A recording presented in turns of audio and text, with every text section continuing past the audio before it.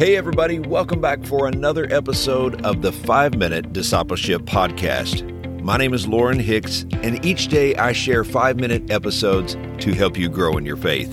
This podcast is about discipleship and spiritual growth. It's my prayer that these short episodes inspire you and encourage you to be a fully devoted follower of Jesus Christ. So if you're new here, let me invite you to subscribe on your favorite podcast app so that you can join us each day. Today on the podcast, we are talking about putting Jesus first in our lives.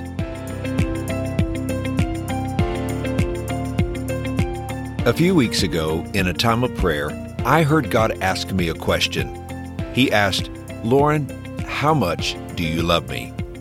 I don't think I've ever had God ask that question before, but the impression on my heart from the Lord was so strong, I knew He was speaking. In my time of prayer, God reminded me of Revelation chapter 2, where Jesus speaks to the church in Ephesus. He praised them for their good works and their stand for pure doctrine. But in verses 4 and 5, Jesus said, "Nevertheless, I have this against you. You have left your first love. Remember, therefore, from which you have fallen. Repent and do the first works, or else I will come to you quickly and remove your lampstand from its place, unless you repent." It was a sobering condemnation for the Ephesian church, but a gracious call by Jesus to repent. The issue was not that they didn't love God. The problem was they did not love Him first. He was not first place. We learn here that it's possible to do good things for God and lose your first love. You can do right stuff, but be in wrong relationship. We often say that God can do anything, and that is true in regards to His miracle-working power, but there are some things God cannot do. God cannot lie, He cannot change, He cannot sin, and He cannot go against His nature. But there is another thing God cannot do. He cannot be second. He cannot be second place in our lives because He is in a class by Himself. To love God first is to put Him first in our affection, our attention, and priority. If anyone or anything else comes before God, it becomes an idol. We can even make ministry for Him more important than relationship with Him, and this too is idolatry. You might ask, "Lauren, why is God to be first place?" Well, Colossians chapter 1, verses 15 and 16 answer this question. The Bible says, "Christ is the visible image of the invisible God. He existed before anything was created and is supreme over all creation. For through Him, God created everything in the heavenly realms and on earth. He made the things we can see and the things we can't see, such as thrones, kingdoms, rulers, and authorities in the unseen world. Everything was created through Him and for Him." Now, down in verse 18, the Bible reveals even more. It says, "Christ is also the head of the church, which is His body.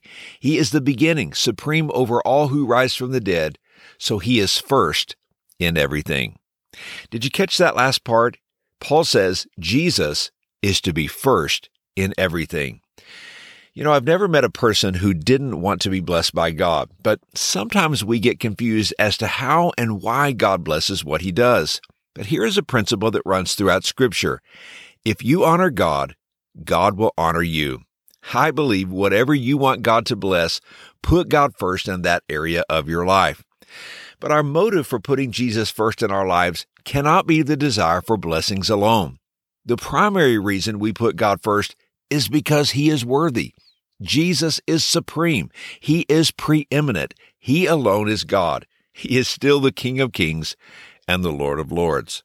So when the Lord asked me how much I love Him, He was asking about my affection, my allegiance, my priorities, and my obedience. Let me challenge you with this truth.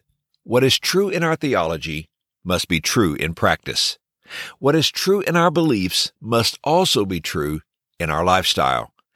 You and I will never be fulfilled until we put God first in our lives. We can never do that until we surrender our lives to Jesus Christ once and for all. And here's today's challenge. If we want to put Jesus first, we must ask ourselves, what gets our first and best? What gets our attention, our devotion, and our allegiance? Hey, thanks again for joining me for today's episode. If you like this podcast, let me invite you to help us spread the word by sharing today's episode on your social media channels, or perhaps text a friend and invite them to listen. I hope you have a wonderful day, and until next time, let's continue on our journey as followers of Jesus.